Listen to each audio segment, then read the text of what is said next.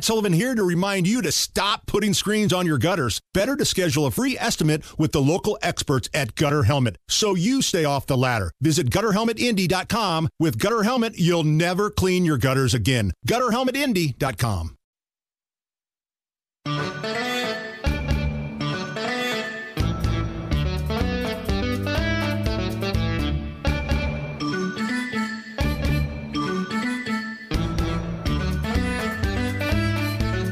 Well, this might be the show you've been waiting for. Terry, Pat Sullivan, You forgot Allison. the introduction. I was going to say... Brought to you by... What you've been waiting for, it's In the Weeds with Denny Smith. You know what, this Green Acres, we always wondered where Green Acres was, Petticoat Junction. Mm-hmm. And I'm not saying that our next guest could have been from Hooterville, but this is really interesting. A couple of weeks ago, we had a listener send us a video of a CBS interview with Abe Noe-Hays, who is the co-director and research director of the Rich Earth Institute, Pat. Now, Pat, what do you think the Rich Earth Institute is? It sounds like a bunch of snobs. No. Country club people. Abe, thanks for joining us here on the Home and Garden Show. How are you this morning? I'm fine, thanks. How are you doing? All right, so you have made a career out of gathering urine for fertilizer. Did I get that right? That's true. All right, and this is in southern Vermont. Correct. All right, you call this Peecycling. How in the world did you get into this, Abe? Well, I got into it in college. I was studying agriculture and ecology, and sort of connected the dots that the way we grow food is we have to add fertilizer in one form or another, nitrogen, potassium, phosphorus, etc. Plants take those nutrients up. They end up in the crops. We eat the crops, and then we send those nutrients into the sewer, and then they become pollution in waters, rivers and streams and the ocean. And it takes a lot of money and resources to try to clean that out of our sewage. And I thought, well, how much better would it be if we could figure out a way to recycle those nutrients out of our human waste in a sanitary form and make it into fertilizer again? Because then we can connect this, we can complete the cycle. Right. Now, the people in Milwaukee, fertilizers and the people in Milwaukee did that with number 2. You're doing it with number 1. So I'm assuming you're gathering nitrogen and phosphorus. Is that right? And potassium and trace minerals. And trace minerals. And it turns out that most of those nutrients are actually in the pee, not the poop. You wouldn't guess it because it's just liquid. See, that's what surprised me when I saw that video.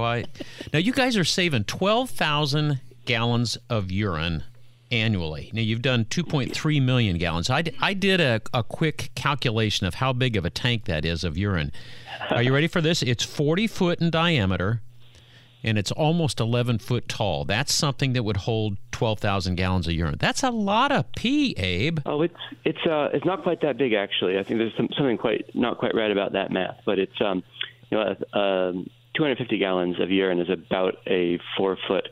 You can fit it in a 4 foot cube tank, one of those palletized tanks. Yeah. So it is a lot of pee, but it's not quite that big of a volume. Well, I sort of like the idea of you gathering the nitrogen from the urine, but that does surprise me. They use anhydrous ammonia on the farmland across the way from me. And of course, that gets volatilized, and you can, I want to be inside, and I want grandkids inside. I want everybody inside. We don't have to worry about that with urine, do we? No, it's much less volatile, and we've studied the volatility, and it soaks into the soil quite nicely. There are ways to even encourage the nitrogen to stick even better to the soil, but no, it's not like the anhydrous ammonia where it can just evaporate and blow off in the wind quite so aggressively. So do you ever get urine that doesn't have all the components that you want? So say you get the urine from a football stadium on a Sunday afternoon, and it's just all beer pee. Do you still get everything? Is everything there still? There can be more or less water in the urine, which makes it more dilute or more concentrated. But there's always everything in there because it's the food we eat goes through our bodies, and then all the good things in the food come out in the urine, all those same elements. So you can't really get too skewed. But we are working. We have a spin-off company, Brightwater Tools, that's working on a freeze concentration device. That is so interesting. Abe Noe-Hays joins us. He's the co-director and research director of the Rich Earth Institute. Terry? Female urine versus male urine. Oh. I don't know. We've not looked into that. Okay. I was just curious. It doesn't come in segregated jugs when it gets to you? Afraid not. Yeah, afraid not. So you said a new company, and it's a freeze-dried type of process? Concentration. Yeah, it's a way to separate the water out from all the dissolved nutrients. So we freeze it and thaw it. Okay. And the ice is pure water, and then everything else is in the unfrozen liquid. Honey, that's not lemonade. Abe, I got to tell you, I'm a master plumber of some 50 years, and we always prided ourselves in being the protectors of the health and safety of the nation. So the first thing that I'm thinking about, as you're collecting this, do you have to purify it? I mean, there's a lot of different ways to purify something. You know, you can pasteurize it. You can just let it set in the sun. Yeah. What do you do to purify this? We do pasteurize it. Oh, you pasteurize it? Most home gardeners don't, because pure urine is really not a health risk. But our urine comes from the whole community. Sometimes it's from urine diverting toilets where the front part drains into a urine tank, the back part flushes, but there could be a little crossover. You never know. So we pasteurize it to be absolutely sure of the safety, and that destroys pathogens. People also always ask about, well, what about pharmaceuticals? Are there any residual medicines in the urine? Oh, gosh. And we've studied that, and there are residual medicines, but the levels are so vanishingly small once it's gone through the soil and had a chance for microbes to break it down.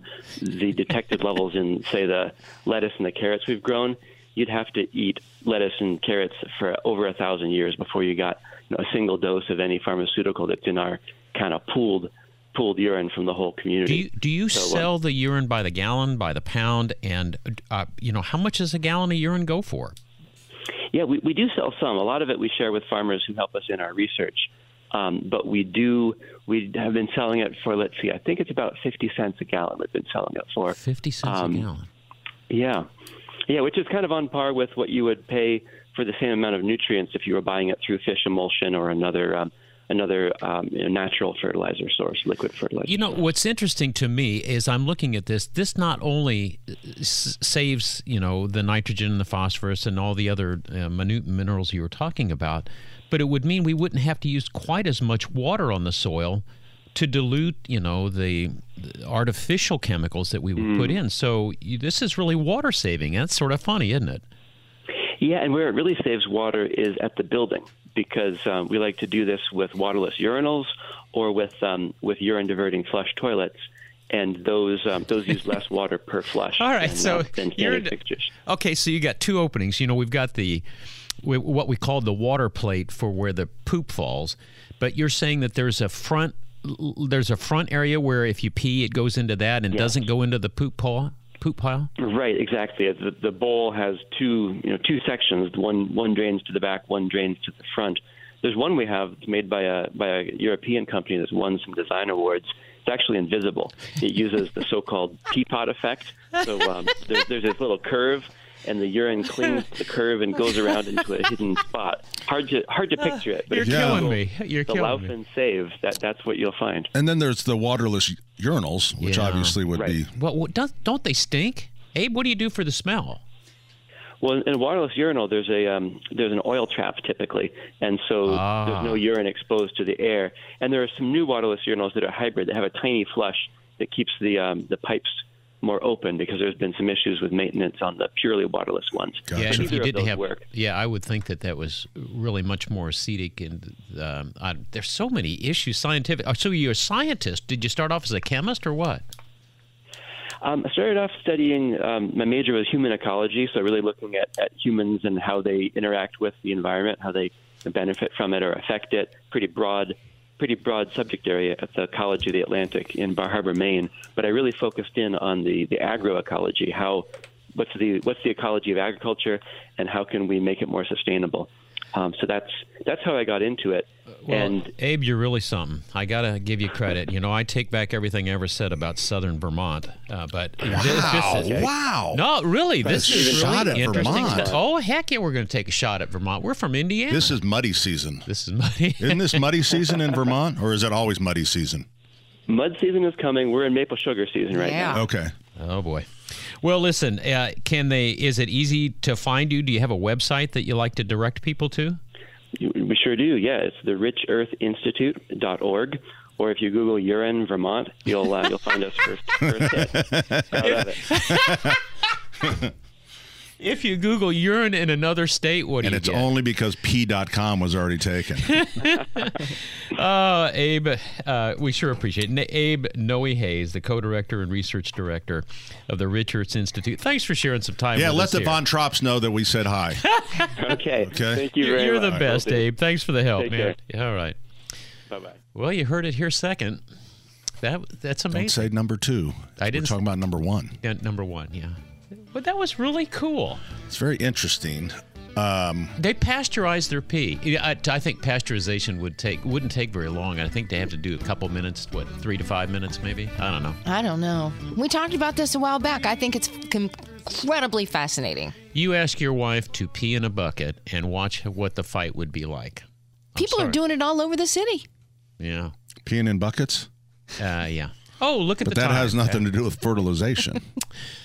Yeah, That's just... you don't get this in Hooterville. Yeah. That is very interesting, that's for sure. I want to thank Allison for tracking them down. We had the listener send it to us, and God bless him for that. But Allison was one had to find them.